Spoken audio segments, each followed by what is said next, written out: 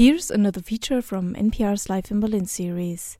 Right in the middle of the bustling heart of Kreuzberg, a group of political stunt activists have set up their office in a loft-like industrial brick building. They call themselves Peng Collective, and just as playful as their name are the actions they take.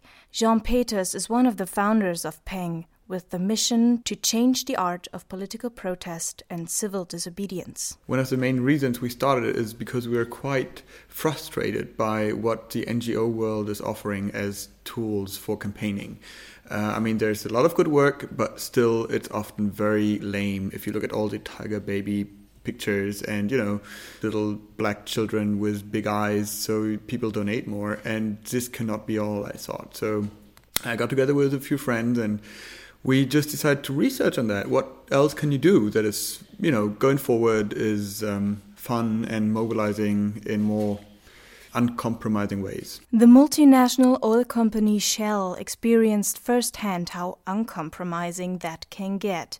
In 2013, Shell presented an event called Science Slam in Berlin, a competition for young scientists to showcase their projects and research on renewable energy. Und damit herzlich willkommen zum Science Slam in Berlin.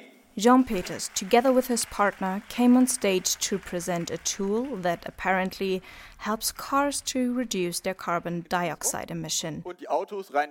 That itself sounds pretty ambitious, but when the members of the Peng Collective started their tool, the machine began spilling liquid that appeared to be crude oil, splashing on the activists, jury, and audience.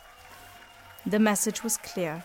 Shell's drilling in the Arctic could result in the next environmental disaster.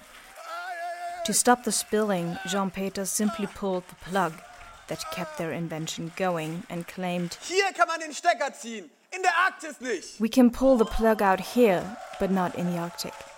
The publicity they got for this hoax was huge. The video of the event went viral and enabled a discussion on an issue that is complex, difficult to explain, and rarely draws attention until an oil spill actually happens. We give journalists, we give them a chance to report on issues that they couldn't otherwise because it's so boring.